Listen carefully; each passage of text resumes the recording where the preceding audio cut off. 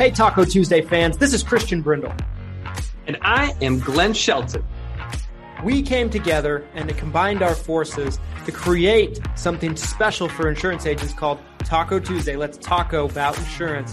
My company, Christian Brindle Insurance Services, and my company, Lead Heroes, is here to bring you the latest and greatest news happening in the insurance industry today and eat some tacos while we do it. If you enjoy the content that we put out on this podcast, feel free to leave us a review or subscribe so you don't miss any future episodes. Without further ado, let's get into this episode of Taco Tuesday.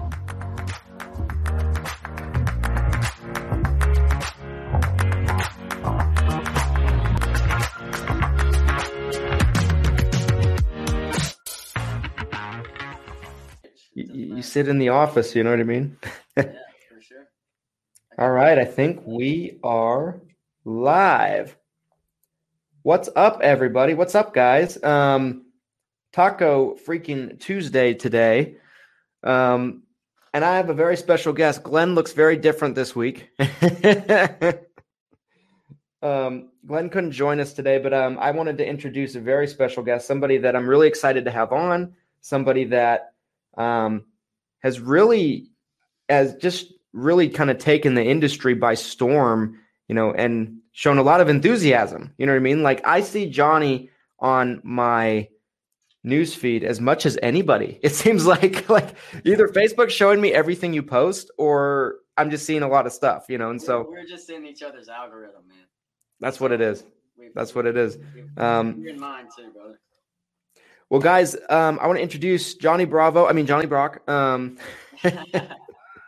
to Taco Tuesday. And I just got to spend some personal time with this dude, the last couple of days up in Tupelo, and it was an awesome time. We got a video coming out tomorrow with some video that I was able to shoot, just while we were there. And so that'll be kind of cool. So watch for that. But Johnny, thanks for taking some time out and being here. I know you're out there kicking apps all the time, so thanks for taking a break from doing that and being here. No problem, brother. I'm honored to be on Taco Tuesday with the one and only Christian Brindle. Brother, I appreciate it. Thank you. Oh, dude, it's my pleasure. It's my pleasure. And Glenn couldn't be here today, guys. So do me a favor, all you tacoites, all you recurring fans, tag him and call him some kind of non-hurtful name. Call him like a weenie or something like that. Talk shit and let him know what's really up. Do you mind if I say the S word? No, not at all. We've said much worse on here. So, fuck, shit, all that's cool around here? Or what? That's cool. That's Maybe cool. I should not do that with people watching. It's all good. But you're cool. No one's gonna kick you out. So you wanna get into some? Let's get a good flow going here, Christian. Yeah, let's do it. Let's start off right. So ask me something. Okay, so Johnny, real quickly, for anybody that doesn't know who you are, talk about Johnny, who you are, your background. If they don't know Justin, if they don't know Medicare Gurus, talk about the whole 9 yards and talk about how you got into insurance. Let's start that off. Okay, so got into insurance. I was kind of born into it. My dad's been doing it since like 1992. So since before I was born, he's been helping Medicare beneficiaries. My brother Justin took over the agency. Most people, I feel like, will know who he is. Probably. And if they don't, they will after this. So Medicare Gurus, Justin created, I guess about 2016, 17, 2018, maybe something like that, 3 or 4 years ago. And it started as an online community. I'm not sure how long you've been in there, but it just has grown now to something a lot. It's kind of a movement as well, which when I came along, I just wanted to help. A rising tide raises all ships, right? So I just kind of want to help Justin with whatever he's got going on and whatever I can do to implement more value into the organization that he's already created. Right. I feel like you said I took it by storm. Nice. I'm trying to just I'm really just trying to fit in where I need to be at within Justin's company. So right now I do a lot of sales. I'm trying to help because we've got the LOA model, which is Bobby Brock Insurance, and then we've got the Medicare Gurus LOA model, which is what we're trying to build right now to be more national and not just in North Mississippi, right? We want to expand out. So I'm trying to really get that going because he's got a lot of other shit going on. So he can't sail anymore. So I'm trying to just really get involved in helping grow the Medicare Gurus brand and agency. We're headed in the right direction. Our mission is to help 1 million Medicare beneficiaries. But when we reach that, it'll just X out and put 10 million, right? I mean, we're never going to stop growing. We're never going to stop trying to help more people. And something we love doing is putting agents in a better situation, because a lot of times agents don't have the right training. They don't have the right upline. And something that I see is very, very important for people out there that may be watching this that are trying to figure out where they want to go. Find the people that have the same vision as you and are going in the same direction that you see building your agency in. So people always say, what's the best upline? What's the best FMO? What's the best IMO? Just talk to them and figure out which ones have the vision that you have. That's ultimately what it boils down to, in my personal opinion. Right. And 100%, like, I'll talk to agents every single week that they're like, I want to talk to you about possibly contracting or moving over or whatever the case might be. And I always tell them, like, I think we should have a conversation about what your expectations are, what we're good at, what we're not good at, and kind of see if, like, we're going to be a good fit for you. Right. Because, like, I feel like there's a lot of good uplines out there that maybe get a bad rap because they didn't have that conversation with an agent and they didn't kind of get an idea for that agent's expectations right off the bat. And don't get me wrong, there's some shitty ones too. But I feel like having that conversation is really, really important. But like when I think about you, Johnny, one thing that I wanted to talk to you about and kind of really, unpeel the orange, if you will, on this is, you've been doing insurance for like a pretty short amount of time, right? Isn't it about a year? Yeah, it'll be a year in September. Okay. The end of September, on the way to 8%, I sold my first policy the week of 8%, and then on the way there, I sold 2 more. Had $19 in my account, and it changed pretty quickly. Yeah. But go ahead, finish what you were saying. Yeah, I mean, you have such a short time at this point in the industry, and you've already done exceptionally well. And I know that some people might say it's because of your brother or this or that. I don't buy into that one bit, because I think that no matter who you know in the industry, no matter who you get connected with, they're not going to pick up the phone for you and make calls and do presentations and go see clients. Like Justin dealt with some of that, I know, because working with your guys' dad, I've dealt with it working with my dad. But like when I really think about what you've been able to do, I feel like, you've really picked up kind of everything really quickly, and you become very, very good at it. Like when I do talk to you and have conversations with you, your stuff, your shit, and what do you think has really been the biggest thing that has allowed you to come in and make a splash like that and just do really well right off the bat? Well, it is. I do attribute a lot of it to Justin. It's not like a lot of people would say, brother's handing him shit. No, he's not. The success does get attributed to them and him and the people that he's trained already. But the reason is because, and it's the same information that we tell everybody: activity, make as many contacts as you possibly can. The biggest thing that I feel like separates me is that, and this was not me 3 years ago, but the biggest thing that separates me now from, I would say, the average person, is that when I'm not doing something regarding my business, I feel like I'm not doing enough. Like I'm already, in a lot of people's eyes, successful, but in my head, I want to be a lot more successful and I want to have, hundreds and hundreds, if not thousands of clients under me. But more than anything, I just want to continue to grow and build and get uncomfortable. Another thing that I would, like to say would be, that uncomfortable thing that I'm talking about is huge. So why are your sales lagging? Hey, because I'm on Taco. You caught him. I was distracting him, taking him away from the phone a little bit. I was wondering when my app counts down. Oh my gosh. Justin, Yes. let me ask you that same question. So Johnny's been doing Medicare and insurance sales for a pretty short amount of time. He's done really well, right? Like I know he was one of the agents you picked to talk to all of us at the Behind the Agency event last week. What do you think has made Johnny been able to jump in so fast and really pick up on this stuff and do really well? I think his personality. He's not overthinking it. He's, learning it as quickly as possible and learning what he needs to learn to get on the phone and close more deals. Because the number one thing that results in more deals is more individual contact attempts. It's right. Not automation. It's not marketing. It's not all the sexy stuff that we think. It's not some sort of magical lead. It's the individual incremental work. And Johnny's not afraid of that, probably because he doesn't want to go back to a furniture factory. It's a big part of it. Right. I don't like kitchens either. So I'll let you guys get back to it. Love you, Christian. Thanks, Justin. Yeah, I think that's a big motivator. You know what I mean? Like before I started doing insurance, I was working as a wait staff in a kitchen. And I used to I remember my last paycheck, I put it on my bulletin board in my office and I'd look at it every day because I'm like, okay, I don't want to do that anymore. I don't want to make that kind of money anymore. I think that's a big motivator, is kind of place to realize where you don't want to go. And it's also not, I think a lot of people don't think about this, but being broke is super freaking easy.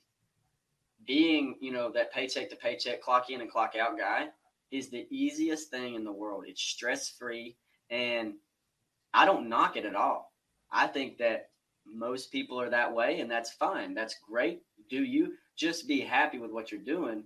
But for me, it mainly revolved around not wanting to, not necessarily go back to that stuff, but I'm not satisfied because maybe it's because I have gotten a taste of money, but the stress levels are way higher with what I'm doing right now. So people can, you can clock in and clock out. Your life's going to be less stressful than mine. But ultimately what it boils down to is the fact that I want to grow something and be a part of something much bigger than, Johnny Brock clocking in and out and just knowing people out. I want to build something. And the motivation really comes from my brother. People, it does boil down to my brother because I'm not motivated. I was not motivated to get involved in this industry until he started doing something that was bigger than what my dad was doing. And I was like, well, shit, and then let's also put this out there. 8% changed my fucking life. It really did. Yeah. When I went to 8% in 2019, I was on drugs, selling drugs, doing a bunch of dumb shit, and took a break to go with my brother. Because Justin's always been my best friend, really, regardless of how dumb I was being. He took me to 8%. He didn't know that it was going to change flip a switch in my head. He just did it because he wanted me to. He wanted a little entourage. This was before he started hiring videographers and all these people. So he wanted me and Steven to go with him. And I held the camera for him, did a terrible job. And I mean, that really, it changed everything. And what really changed was when I met all these people that were doing bigger things, the Josh Lustigs, the Cody Askins, all those people that are building relationships and networking and growing and building something way bigger than what I was used to. It held me to a certain accountability that most people I don't think ever experience. So when I left there, I had told myself, I was like, all right, I'm going to get involved in, and what I'm going to do is cross-sell his current Medicare book, Home and Auto. Great plan. But I got into Home and Auto in 2020, so 4 or 5 months after 8%, I got my Home and Auto license. It took me a little bit to get my shit together still. But I got my Home and Auto license, started alienating myself away from all those people. And Home and Auto didn't work out. 6 months later, I was still doing it. But when I heard about the Medicare Advantage expansion opportunity in this area, I was like, I mean, it's one, it is too much money to pass up. But two, if what they were predicting was a 80-20 flip, 80% MedSup in the past, 20% Medicare Advantage, but 80% Medicare Advantage in the near future, 20% MedSup. Right. So when I saw that expansion opportunity, I was like, shit, I might as well get in here and learn this. So I got in and almost hit 100 MAPDs that first AEP. I think it was like 88. That's awesome. That's great. I do. I just love it, man. I just want to grow. You know, getting uncomfortable and continuously grinding and getting better and growing, and you know, that's really what life's about. To be honest with you, I mean, it's the lamest thing you could possibly do to sit in the same spot that you are in for years and years and years. And I did it for years and years and years, and it sucks. But you really have a much more of a purpose when you're doing something and you're getting uncomfortable and growing instead of just going through the motions of life. That's what I did for so many years. It sucked. And I know there's a lot of people still doing that. Yeah. To each their own. Like I said earlier, I don't knock anybody. We got to have people like that. But for me and you, we want more. We want to grow and become as great as possible, right? So, any more brain busters for me? Ask me another question. Dude, I got plenty. Hang on a sec. Dude, so I got plenty for you. So I've always, you know, I've always kind of lived my life with the impression that, you know, life doesn't get better by chance, it gets better by change, right? And so for you, you know, it was the change of environment. You kind of touched on it a little bit, but let me kind of shift gears and transition into like who Johnny might have been 2 years ago. Like, who were you 2 years ago in comparison to who you are today? 2 years ago, 2 years ago, I was working actually, I had jobs off and on, man. I mean, it was landscaping this year. It was Applebee's this year. The country club was as a grill cook. In 2019 and 18, that's what I was doing. I mean, I was going 8 months here at a job, 7 months here at a job. That was me. So I was hopping around a lot, just doing whatever. And it wasn't a big deal because those jobs you can get anywhere, right? I mean, getting a job as a cook somewhere is real easy. They're used to people coming and going. I mean, they're recycling them. They're cycling them out left and right. But I was just basically a stoner, you know, and I was going around trying to become a kingpin, I guess.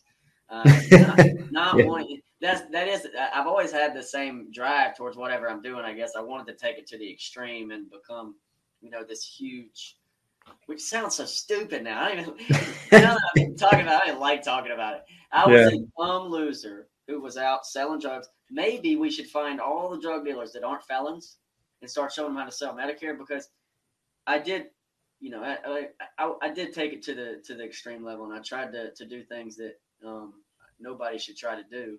But it's because of the influence that I had around me. The people that were around me, their whole life was in and out of jail, selling drugs. You know, that's what life was about to them. So if you surround yourself with those people, you're going to be like that. And the whole time I knew that I should be doing what I'm doing right now. There was a little bit of a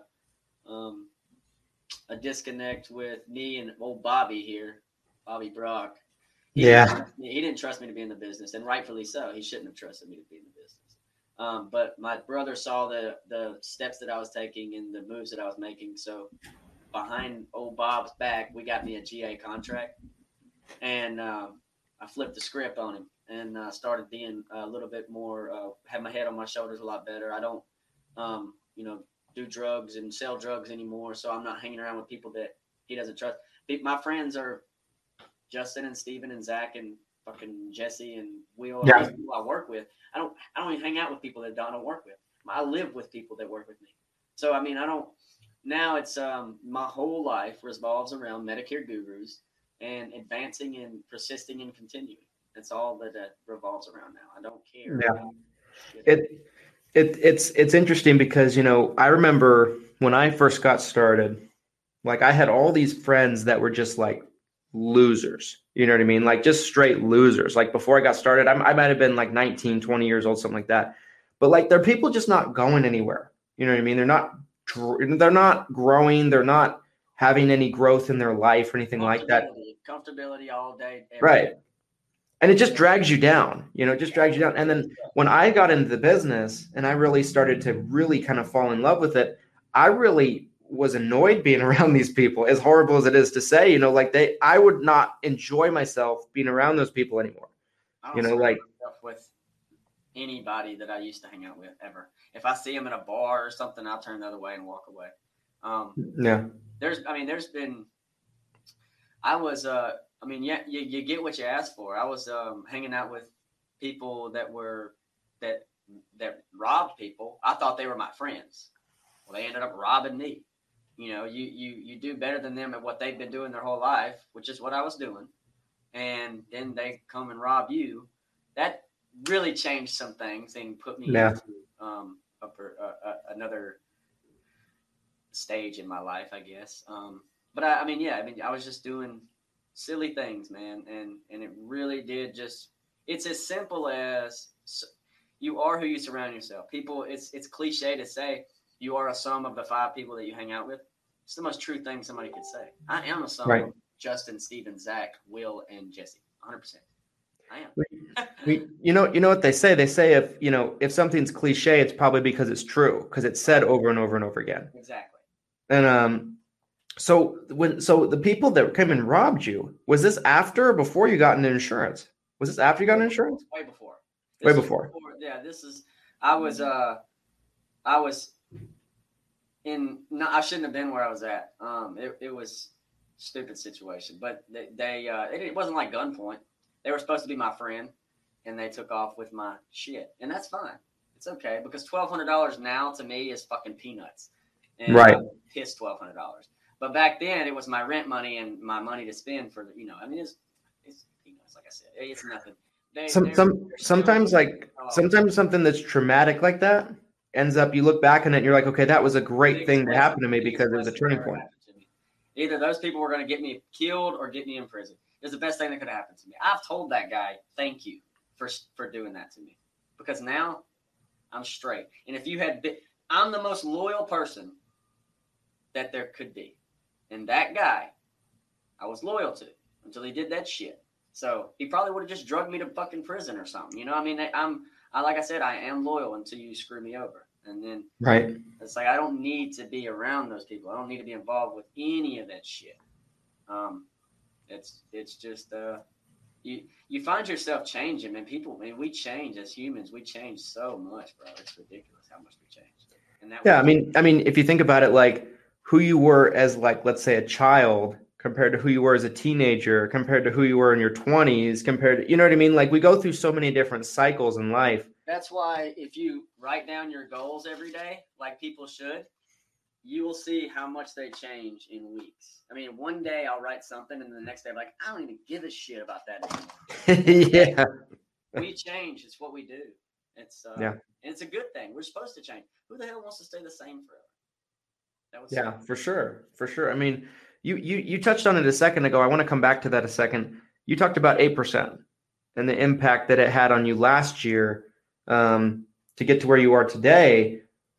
Talk about events. Like we had a conversation in Tupelo too about events and how like certain people just seem to just demean the importance of them and the value.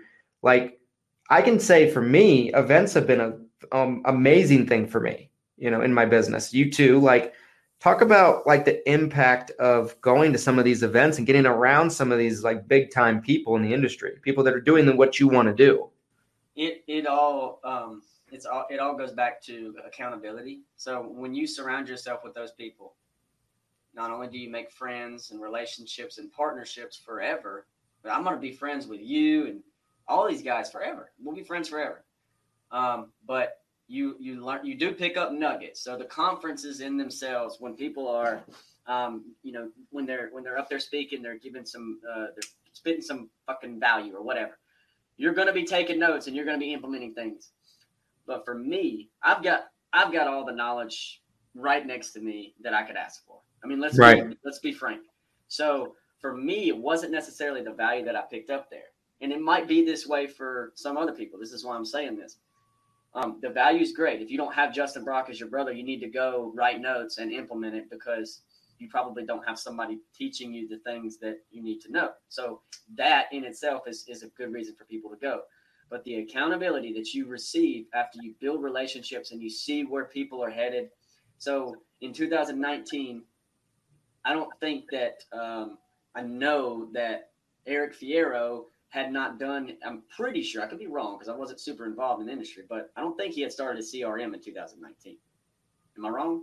When did he start a CRM? I don't think he did. I don't think he had. So what I'm getting at is you see these people advancing and doing things.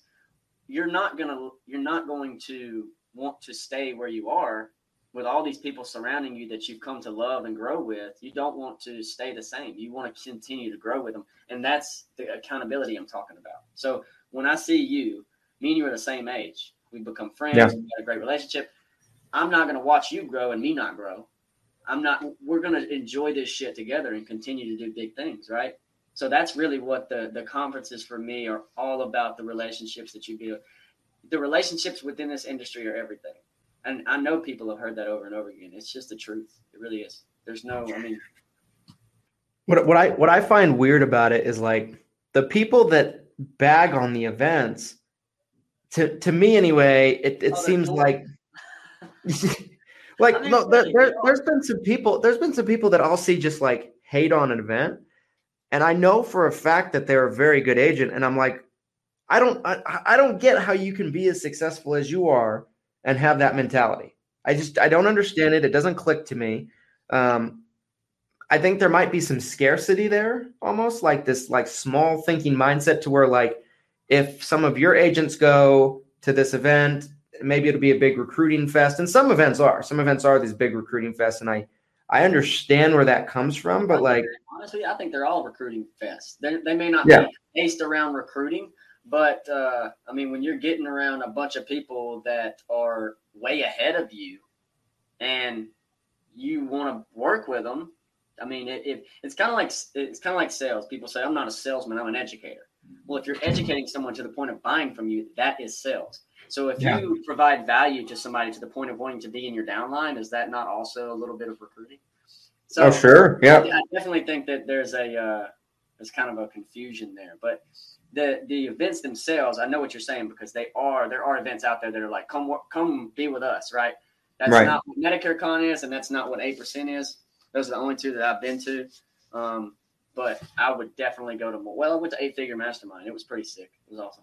Really yeah. I remember, I think it was last year when I first bought my ticket to Medicare Con originally, you know, I was having a conversation with my dad about it, right? Because my dad kind of not as involved in the business much these days, but like I was having a conversation with him and about it, and he's like, why do you need to do that? He's like, what are you going to learn? He's like, you write more business than any agent I know.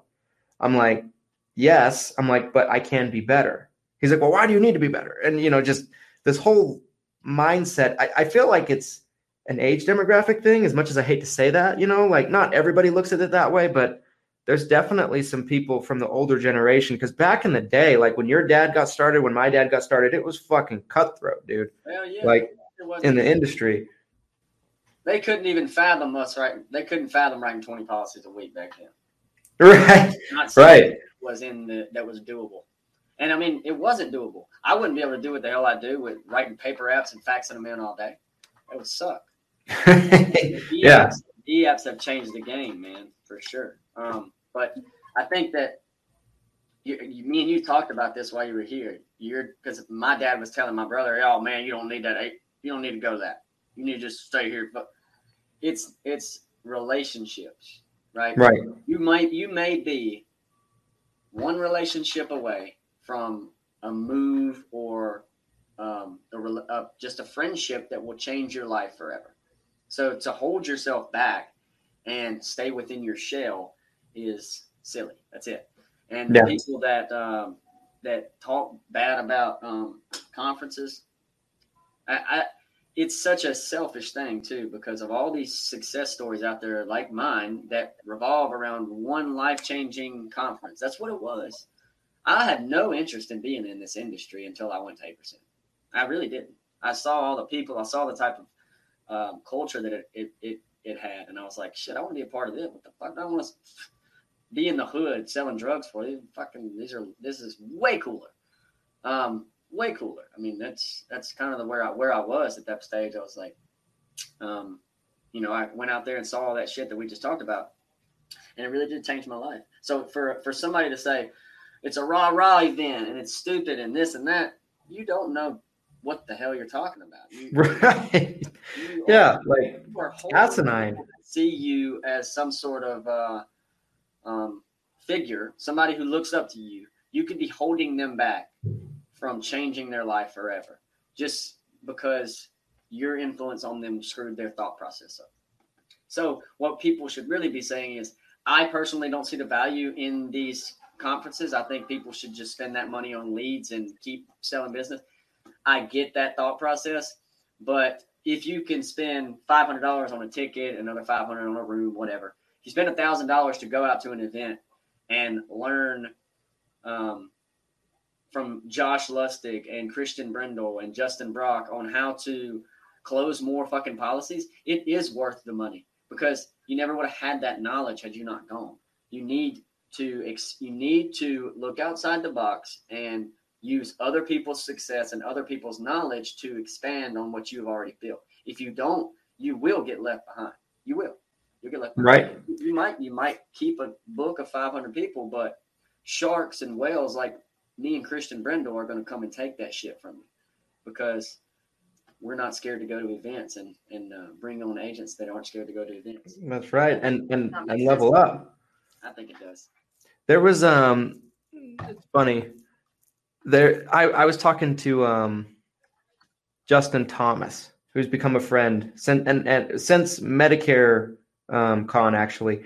And he's a super successful guy, right? He's an amazing like digital marketing guy. And he went to the conference and he was like, I made some great relationships, turned into some great clients, like people partnering with us on like their, to become students on their marketing. Like even something like that, it's there's value there, because you don't know, like you said, which connection is going to lead to what thing, right? It's a total domino effect from that standpoint. Like you don't know who you're going to meet that's going to introduce you to someone else, or is going to, I might go to get drinks one night with Johnny, and Johnny's going to be like, you should read this book. I might read this book and it might, help me 3x my business in a year or something like that. Like my goals every single morning since you told me to watch The Secret, because I do. Hey, here's what I learned about The Secret. So it taught me that I've been surrounding myself with the right people, because I watch this shit and I see the personal experience. It's a lot about personal experiences with the law of attraction. Mm-hmm. And it showed me that I have been surrounding myself with the right people, because I've heard 90%, 80% of everything that was said in that damn movie. I've already heard it. So what that tells me is that I'm surrounding myself with people that have the correct mindset. So that was the big thing I took away from this. Like, I'm already on the right path. Let's keep it going. So law of attraction is super big to me now, and I will continue to expand on that. I truly, truly believe if you speak it into the universe, like it says, the universe listens. If you speak positive, the universe listens back, or it gives you positive back. You speak negative, you're going to speak negative into existence. So keep a positive mindset. Always talk about the things that you want to do, because that not only creates a sense of accountability, but you can speak things into existence if you truly believe it enough. If you don't believe it, find something you do believe in and speak on it. Right. Right. Like 100%. Like a great book that's about the law of attraction, but they don't call it the law of attraction, is Think and Grow Rich. Think and Grow Rich is like an iconic book. And in that book, they always say, I think it's Think and Grow Rich, they say this. And if you can see it in your mind, you can see it here. Yeah. The courage to speak it, then it will happen.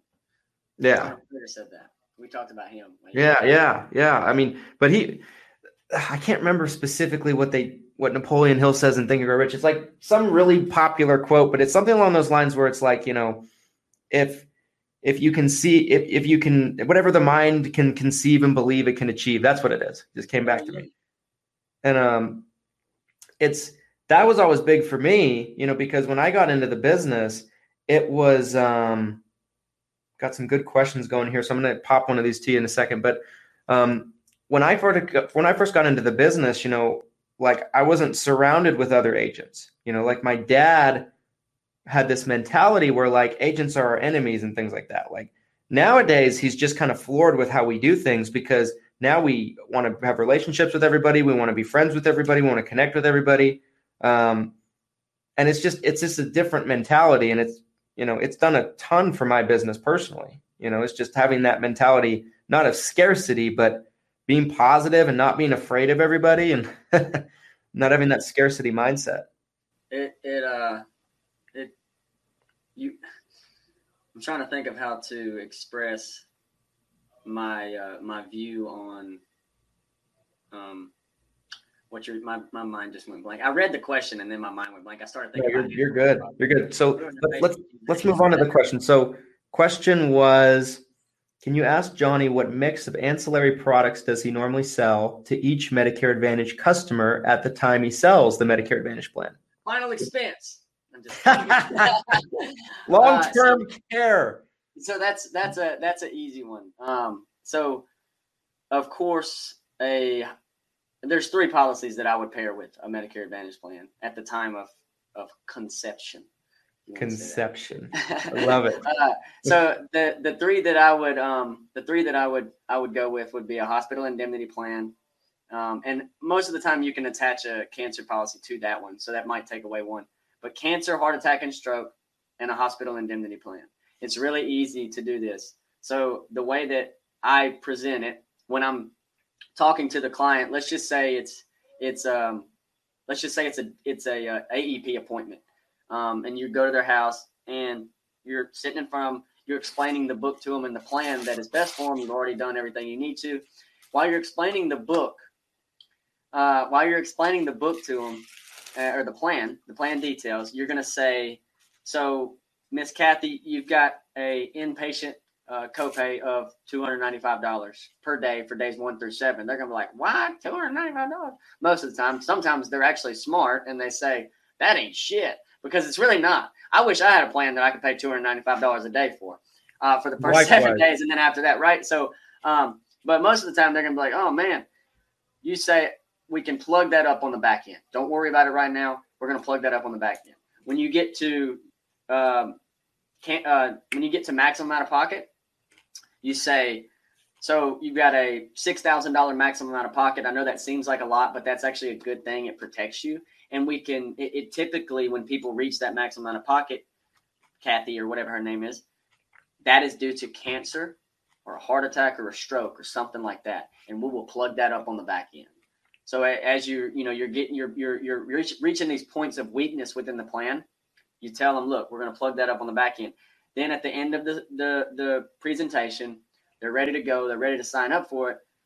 You go ahead and knock that out, and then you sign them up for the out-of-pocket protection, which is what I call it, because they don't know what hospital indemnity is. So out-of-pocket protection plan, it's going to protect you, Kathy, against the co-pays for the hospital, the inpatient, the emergency room, the ambulance. And then we're also going to pair it with a cancer, heart attack, and stroke policy because, like I told you earlier, when people reach that maximum out-of-pocket, it's due to one of those 3 events, typically 99% of the time. And that, I mean, every freaking time, man, it sells them. I'm pretty damn confident, though. I mean, there needs to be a confidence class. Maybe I should do that because confidence sets you apart from everybody else.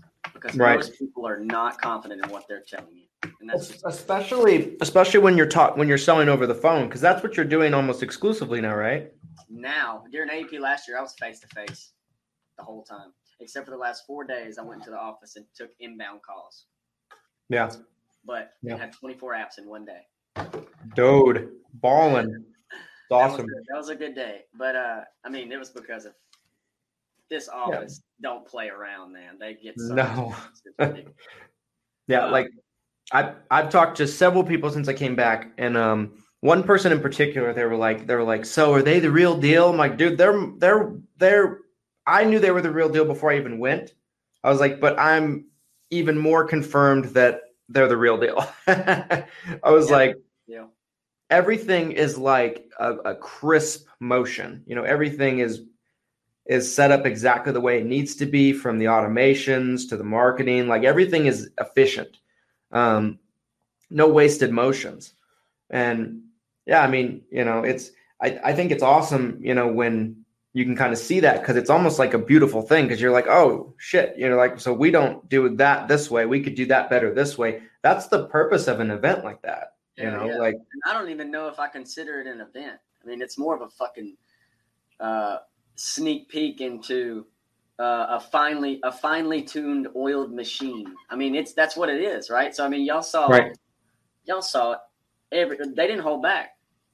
Justin and Steven and Rob were basically y'all's for 2 days. And they put together presentations that showed y'all how we operate. I would say one of the most successful agencies in the country, especially something that, no question, that started from the ground up. I mean, it started with little old Bobby Brock door knocking, for MedSup. Yeah. So, I mean, the knowledge is there, and if people want to really, really grow their agency and grow themselves, you don't have to be an agency owner to. I told a guy who hasn't sold a policy yet that he was asking me, should I go LOA under you guys or should I go GA? Like, you need to come to an event. You need to come to behind the agency. Let us show you how you can really create the lead flow that a GA agent needs. And if you decide that you want us to support you more and go LOA, that's fine. But you will meet everybody. You will really, really see how we operate, and you will learn a shit ton. And I think one important thing I'd like to tell newer agents is they get. Justin said it best. I don't get caught in the weeds. I don't get. There's so many details people don't give a shit about, and quite frankly, a lot of it's not even that important to the sale and helping the Medicare beneficiary. It's not. And what I mean by that is people are like, oh, Medicare. I was talking to an agent earlier, Medicare. Somebody told him, I don't want to deal with Medicare. It's too confusing. There's too much. I don't know every single little detail about Medicare. I don't care to know every single little detail about Medicare. What I know is what's important. What's important is the directions and the ways that each Medicare beneficiary can go in. See you, buddy. So if I lay it out so that they can play it out, and they tell me they want to go in this direction, that's what I do. I guide them in the right direction, right? I mean, And another thing, people are always like, you need to just let the client make the decision. That's partly true. However, over your fact-finding process, it would be immoral for you as the expert not to make a recommendation. It would be not, you would literally be, for me, I would be going against the way I believe if I just said, so which one of these directions is best for you?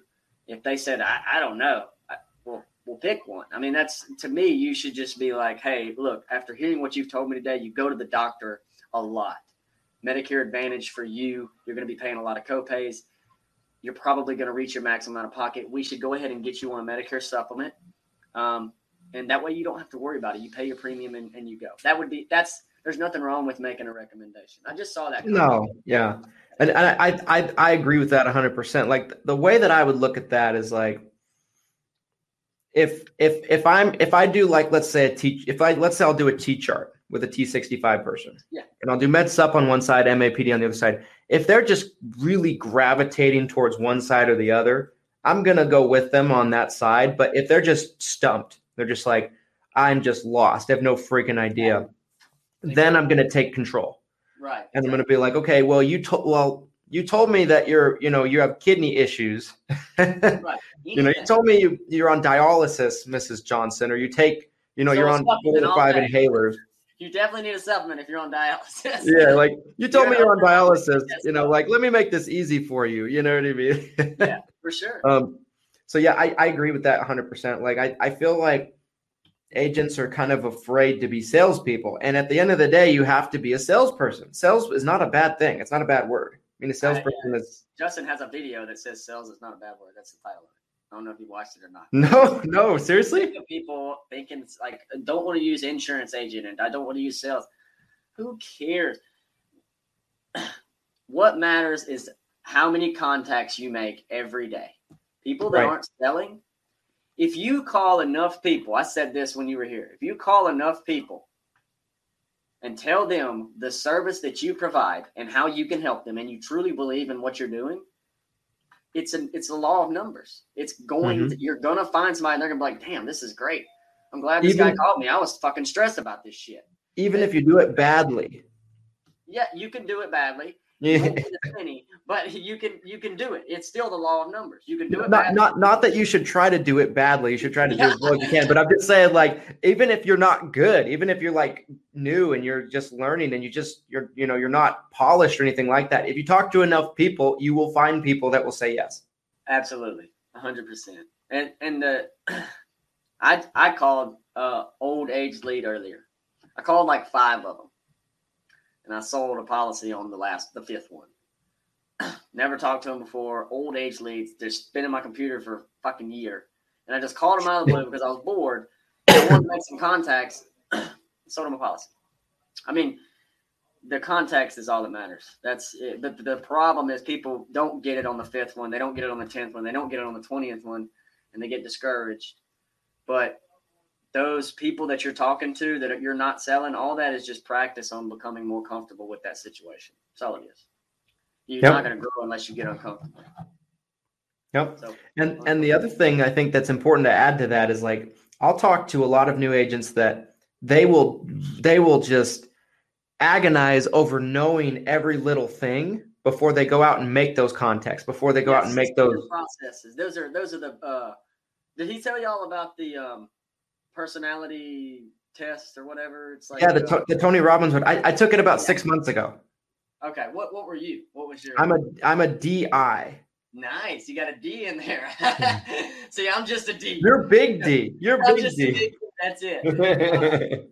But yeah. I mean, that's first of all, if nobody knows what that is, it's a what's it called? It's a DISC assessment. DISC assessment. So, people need to have. I think it's important. Like I don't, like you said, people get obsessed with learning every little detail. And I saw a comment, I can't remember what group it was in. I'm in a few of them, but the comment was like, you need to have your systems and processes in place before you start making calls, blah, blah, blah. And I'm like, dude, shut the hell up. That's so untrue. It doesn't make any sense. You need to you need to get to the point where you can sell legally. Make sure you're not doing anything illegal, because it's just better to do it that way. Right. And then get out there, make contacts, put yourself in the situations to where you have no choice but to learn. But what you're doing in that situation is you're learning, but you're also making money. There's no reason not to be making money and helping people, because you're overthinking shit and you're saying, I'm not ready. You're ready. Everybody started in an uncomfortable situation. Everybody. Yep. Anybody that's successful started out being uncomfortable and getting out of their shell. 100%. When I was at Medicare Con and I was doing my talk, doing my speech, that was something that I talked about, because we were talking about, getting in front of the camera and being willing to make a video. And I was like, a lot of you are probably uncomfortable with that. But a lot of you are probably also uncomfortable when you first started dialing and making calls and talking to prospects too. You get over it, like the more you do it. Literally, you're right. And I don't have a problem with videos. They don't bother me at all. And that may just be because I feel like I'm better looking than Justin, and he can. No, but you're younger and more spry. I'm more spry, more spry. I got this way about me. It's infectious. An infectious attitude. No, man. Boyish charm. Justin does great on videos, man. One thing I do want to do is learn how to speak really well, because I do feel like I can motivate people and I can get a good message out to them. So I'm gonna work on that. That's gonna be the next thing. But getting uncomfortable is truly the way to get in there and be the shit and get to the point where you want to get to. I did seminars just to get uncomfortable. I did 2 seminars in Alabama just because everybody was doing it, and I was like, well, shit, I'll do something. And I'll be honest, I fucking nailed it. I did. And people can say what they want, but I'm still getting business off of it. And I had never spoken in front of people like that. And the only thing I was worried about was the catering being right. I didn't want people to have shitty food. And the reason I was so comfortable with it is because I know so much about Medicare. What do I have to be nervous about? I'm going to get up there, elaborate on all the slides, and then collect a bunch of PTCs and hit the road. That's great. Like I'm cool with that. And I think a lot of people are scared of getting uncomfortable. Uncomfortability that's where it's at. I've said it 15 times during this 49-minute interview. Uncomfortability is how you grow and become better and better and better and better. Yeah. I mean, pressure creates diamonds, right? Exactly. And that's exactly true. I mean, the second you feel comfortable and you feel complacent, that's a problem. Like anytime I feel like I'm too comfortable or I'm too complacent or I'm just like, oh, life is great. I'm like, I got to do something different. Like I got to do something different. I got to take myself out of my comfort zone, like going to Tupelo for 2 or 3 days. You know what I mean? And putting myself in an environment where I'm there to learn, from other people. Like that's something where for someone like me is by nature probably taking me out of my comfort zone, because I could just stay here in my office where, my employees do whatever I want them to do. My agents do whatever we tell them to do. Not always. Sometimes they don't listen, but but where I have control, right? And we're like, what we're doing is working. We could just keep doing what we're doing is working. But that's not how you get better. That's not how you grow. You have to seek people out that are doing more than you. So that way you can learn what they're doing better. So you can always do better. You can always improve your processes. And that's about getting uncomfortable. Like, I think that is such a true statement. And a lot of agents don't like to feel uncomfortable. They're just used to maybe being call center agents, and they're just living off of like inbound calls. And they're just like, oh, they're used to being order takers. I'm like, well, this isn't that. This isn't that. You actually have to make a sale. You have to actually have a conversation with the people. That's a buying conversation. Hey, in that situation, there's nothing wrong with that. I mean, one day we will have a call center, and I want agents that are willing to do that for me. I mean, that's sure. Yeah, for sure something that's going to happen. But if you want to scale and grow an agency, you've got to go through some real uncomfortable stages first. But it's our natural it's our natural personality and our natural way of life or way of approaching things to steer towards the comfortability side. Like, of course we want to be comfortable, but what's real cool is fucking growing and getting uncomfortable. But Ryan Lodi jumps out of planes when he feels too complacent. I mean, people can say what they want, but at the end of the day, the people who are going to the top, they don't stay comfortable. I mean, right. I'll bet you Elon Musk, for example. Elon Musk, I think he won a lawsuit or got some money or something and spent every fucking dime on Tesla. And then he ended up, I'm not too, somebody's probably gonna be like, that's not right. But Tesla, he ended up being real successful. Clearly, he's the richest man in the world now. But for a while, he was super uncomfortable spending all of his fucking money, not knowing that the shit was going to work. Uncomfortability is the number one way to get where you want to be, and that's just it. That's it. So Tiffany asked a great question. I'm going to read that question, Johnny. I'm going to let you give your take on it, and then we'll close this puppy out because I want to respect your time. So I just started selling Medicare 2 months ago. I'm reading it just so you know, because this goes on podcast version and not everybody can see the video. I just started selling Medicare 2 months ago and had one sale thus far, but can't seem to get out of my own way. Like you said, feel the need to know everything. Any advice? She's saying that she feels the need to know everything. So that would be, she's a Steven. She likes to know all the information. Is that a chick? Am I saying? Yeah, Tiffany. Tiffany. Facebook user. Okay, so yeah, she's wanting to know a little bit about too much, right?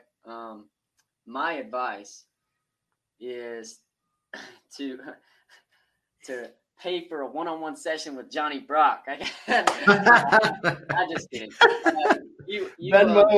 She can, of course, reach out to me via message, and I'll talk to her about it if she wants to. But my advice is it's a lot easier said than done because I do feel as though I'm a natural, confident motherfucker. Like I'm very, very confident, and she probably knows. She's been doing this for 2 months. She probably knows more about Medicare than I do. I'm just saying. So don't think about it too much. Find what matters in regards to the client, because what really matters is that you're taking their doctors into account, that you're taking their drugs and prescriptions into account. Doctors and hospitals need to accept the fucking plan if they're going to put them on like a Medicare Advantage plan. But ultimately, if you know A, B, C, and D, top 3 plans of Medicare, and you know how to use software like CSG, Sunfire, you should be able to plug their information in and find out which plan is best for them. And that is really how you take this industry by storm and really, really start slinging apps and kicking apps. And the thing is, it's not like you're out here, Wolf of Wall Street, screwing people over. You learn how to put people in the best situation that they can be in. You're so confident in it that nobody can tell you different because you know that you're doing the best thing for the client. And if you're that confident in your ability to do the best thing for the client, you should have no problem getting that message across to a prospect and convincing them that they should work with you.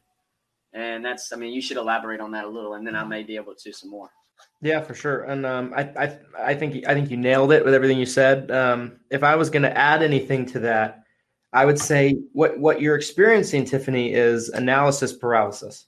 There's a lot of people that get it in the industry, and it's the need to feel like it's a need to not feel uncomfortable. It's a natural survival instinct that you have as a human being. It's the feeling that your subconscious is giving you to not feel uncomfortable. You're like, I want to feel as comfortable as possible when I go into this appointment. But this is what I would tell you, and this would be my advice. You want to try to learn stuff, right? But not during prime selling hours. You want to do it when you go home at night in your free time. You study up on things. But the fastest way you're going to learn is by getting punched in the face a little bit. And it's not going to be fun. It's not going to be comfortable. You're going to have to go out there and you're going to have to go on an appointment, and it's going to have to go horribly a couple of times if you're trying to be an independent. And that is the fastest way you can learn anything, at least for me. Like I had to screw up a bunch, not a bunch, but like several appointments early on, because when I made a mistake like that and it was super painful, I never made it again. And I remembered that. But I couldn't remember it as well, just trying to like memorize words out of a dictionary kind of thing. It's just not the same kind of thing. And so you can know a lot before you actually get out there, but you're never going to know enough to prevent yourself from making a mistake or saying something wrong or being uncomfortable. So you have to just get out there and do it. And then that's the fastest way to learn. It's kind of like, being thrown to the fire a little bit, and then, your skin gets tough and you don't burn as easy. So I'll add a little bit more. I mean, it's very, very similar to any job. When you were a busboy or when you were a server at Tiffany, I don't know what you've done, but let's say that you serve tables. That shit's uncomfortable at first. When I served tables, I was scared shitless. Me too. I didn't want to screw up those people's food. I didn't want to deal with that. People are dicks. So, but I did it. And before long, I was great at it. I was amazing. I was running orders left and right. I had no problem with it. Think of it like this. If you can get past a week of appointments and a week of door knocking, educational Medicare, talk to these people, and get uncomfortable, once again, what we're preaching about, uncomfortability is going to get you to the point of where you really want to be. The end game for you, Tiffany, is you've been doing this 2 months. Let's say at 6 months, 4 months from now, you're 15, 20 policies deep, which I think you could do, more than that, but you've been doing it 2 months. You said you sold one. So set yourself a goal, and get so uncomfortable with with how you reach that goal, which is making contacts, whether it be on the phone or door knocking, make as many contacts as you can and trip a few times, because you're going to trip, and that's going to mold you into the agent that you want to be. You're out here asking questions. You want to be great. You want to do good things. So continue to think about it and continue to try. But more than anything, like me and Christian have said, just go out and do it. Get uncomfortable. When I first started, the shit was not. I was scared. Who wants to let down their big brother who's fucking famous within the industry? You know, nobody. Right. That sucks. So, but I went out door knocking, MedSup, and I actually sold a couple policies off of that way. Couple MedSup policies, couple dental, vision, and hearing. Great way to get started. I think some states have laws against solicitation. I'm not sure which state. In Mississippi, I don't worry about it. But whatever state you're in, I would check it out and see if you can door knock T65 and lead. Just print out a flyer, educational flyer, and tell them why you're there, just to educate them on how Medicare works. You want to make the process easier for them, and make contacts that way. And you can do the same thing over the phone. Buy you some age leads, buy you some T65 leads, whatever, and just get uncomfortable. Put yourself in a situation that you don't want to be in. I mean, shit. Think about it like this. You got time. Time is in your favor when you're getting uncomfortable, because ultimately, as long as you throw yourself into the lion's den, then time is going to take hold, and it's going to keep going on, and you're going to be uncomfortable. But before you know it, that shit ain't even going to be uncomfortable no more. It's peanuts. It's my favorite term to use. Peanuts. Yeah.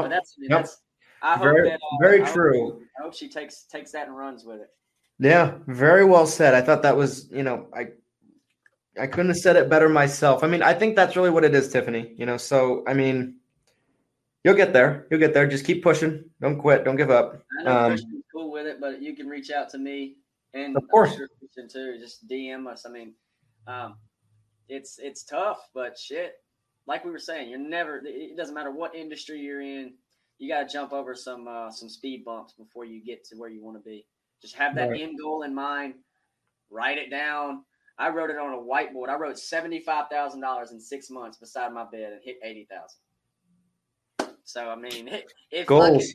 Yeah, I'm telling you, write it down, see it every day, and go for it. I mean, I'm telling y'all, I wrote this shit down on my blackboard right beside my bed.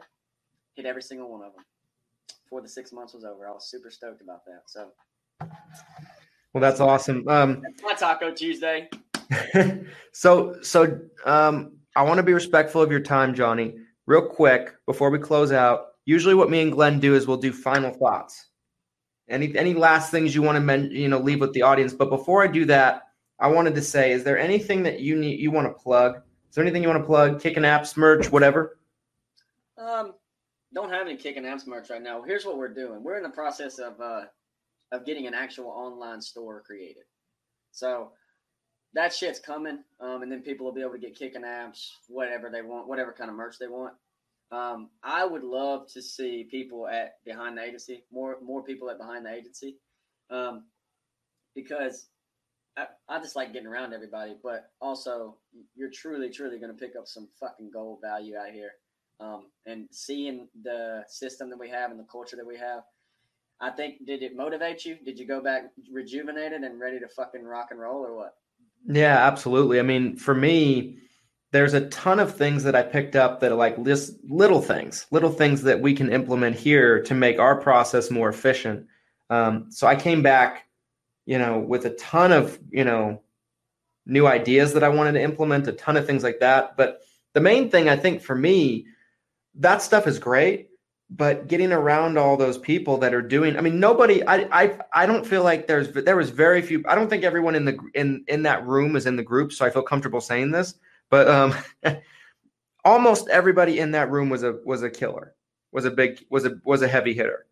Almost. There's a couple people that maybe were. There was one guy that wasn't even in Medicare. He was annuities. Yeah, but he was a killer in the annuity space. I remember his name, but out of respect, I don't want to say it. There was one person there that I think she's been in the business like 6 months. Maybe she shouldn't have been there. I don't know. Not what? Did, Second? did you say the name?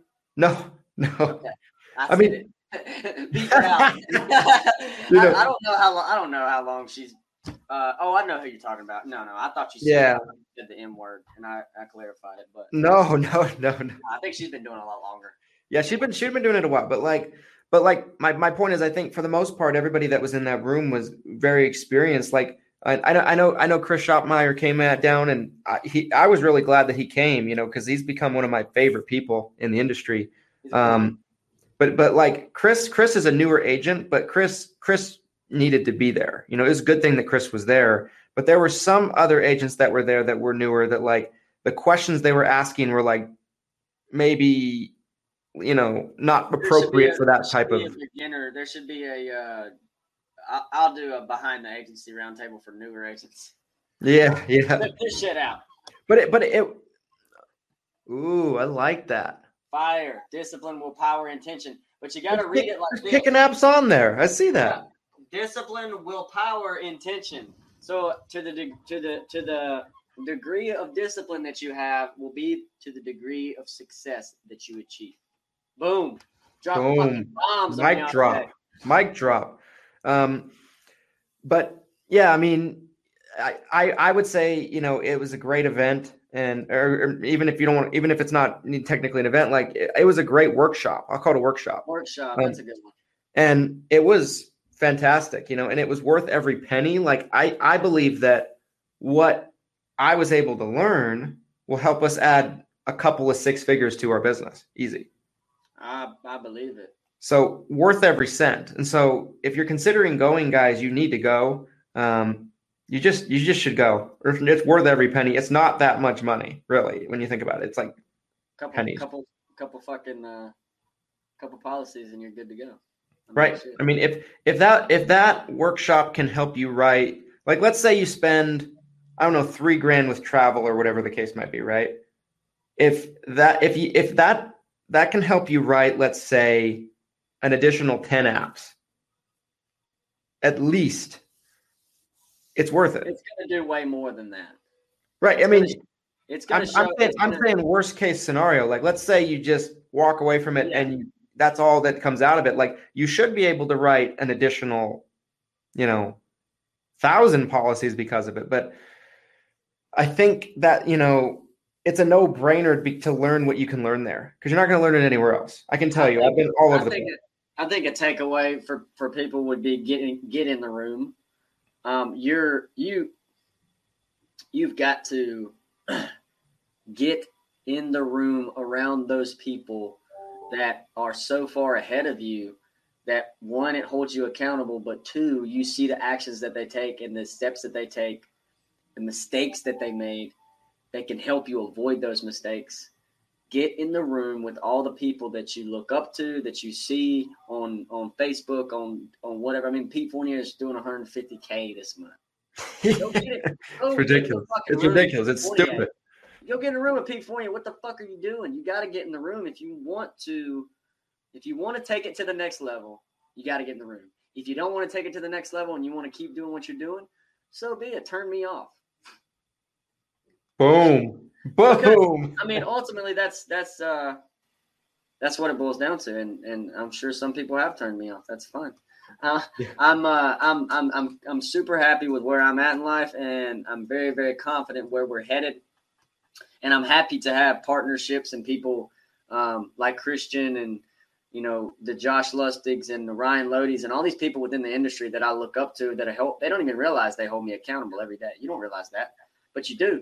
Everybody does that. I've built a friendship and a relationship with. Everybody holds me accountable. They don't even know it. I'm not like people think, oh, you got to. I think Coach Burt was the first person I ever heard talk about it at 2020, 8% 2020. Hope you got to get your accountability, folks. That's just kind of Coach Michael Burke. This is Coach Michael Burke. Everybody needs that coach in life. It's true. So you've got to. You got to have some sort of mentor. You got to have a coach, but holding somebody accountable is not like you call him like, hey, Johnny, did you get those 15 apps you said you're going to get? That's not it. it's a change and a shift within your energy and your desires. So it's a shift in your mindset that tells you you're going to continue to grow with these people, and we're all going to enjoy the top together. I want Christian Brindle and me and Justin to be on a fucking yacht one day while our agency's still making us our millions back home. But, we're not going to get there by staying comfortable, are we? We're going to continue to get uncomfortable and grow and put ourselves in situations that our body doesn't really want to be in, but our mind does, because we held ourselves accountable and we changed our mindset. I love it. And it's true, guys. I mean, you're building a business here. You're not working a job for most of you. Most of you that are watching are independents that are trying to grow agencies, your agency owners. You're not working a job. You got to get out of that job mindset, that employee mindset. You got to get in the mindset that, like, okay, this is my business and it's fucking sink or swim. And yeah, guys, I mean, getting uncomfortable is what you're going to have to do. There's no way around it. Either you put yourself in uncomfortable situations where you're going to grow, you're going to learn, you're going to move up, you're going to level up, or you're not, and you're either going to stay where you are and just get by, or you're not going to make it all together. So yeah, guys, I mean, if I had any takeaway from this episode, it's that. It's to get comfortable with being uncomfortable and make sure that your mindset is where it needs to be. You need to be laser focused on the right things. Like, look at what it's done for Johnny. Johnny went from a place to where, he prisoner death. That was where I was headed. Go ahead. Continue. Yeah. I mean, and now you're at a place, where you have great momentum. Tons of people in the industry know who you are and they acknowledge everything that you've done. You wrote more your first AEP than probably 99.9% of new agents do their first AEP. Just so you know, I don't know if you realize that. I do. It was a huge advantage to be. I'll tell you a big advantage in North Mississippi. Let's be real here. Having the last name Brock doesn't hurt. But like you said earlier, I made the contacts and I went out there and did that. Right. But just change your last name to Brock if you're having that video. Christian Brock. It sounds good. Christian Brock. My mom was actually going to name me Christian, and then she saw me and she was like, Jonathan. Oh, he doesn't look like a Christian. I don't think so. I think you look like a Christian. I look like a Johnny, really. Yeah, you do look like a Johnny. I'm Johnny, man. That's me. That's my what do they call it? I don't know. Nickname. Fuck. But I mean, I've really enjoyed it, man. Your show's cool. Well, thank you. Thank. I hope that I can get back on here with Glenn one day as well. Yeah, we're gonna have to do it again with Glenn, because the show. I mean, this show was awesome. With or without him, he doesn't want to show up. That's fine. That's cool. If he wants to sit on the beach, that's fine. Yeah, but too much. But see, Glenn's out there getting comfortable. Glenn's out there being comfortable right now. Man, he's got to get uncomfortable. Otherwise, Glenn's got to get. What does he do? Glenn owns Lead Heroes, so they do a lot of this. They do telemarketing leads. They hire Filipinos and kind of similar to what Eugene does a little bit. There's some differences. There's a lot of differences actually with what they do, but there's some similarities too. But yeah, I mean, he's scaled it up. They have over 100 Filipinos in a call center. Nice. And he's done a great job. Awesome. Well, I look forward to being on another episode with you guys. I think we both are about ready to hit the road. Yep. We'll close it out.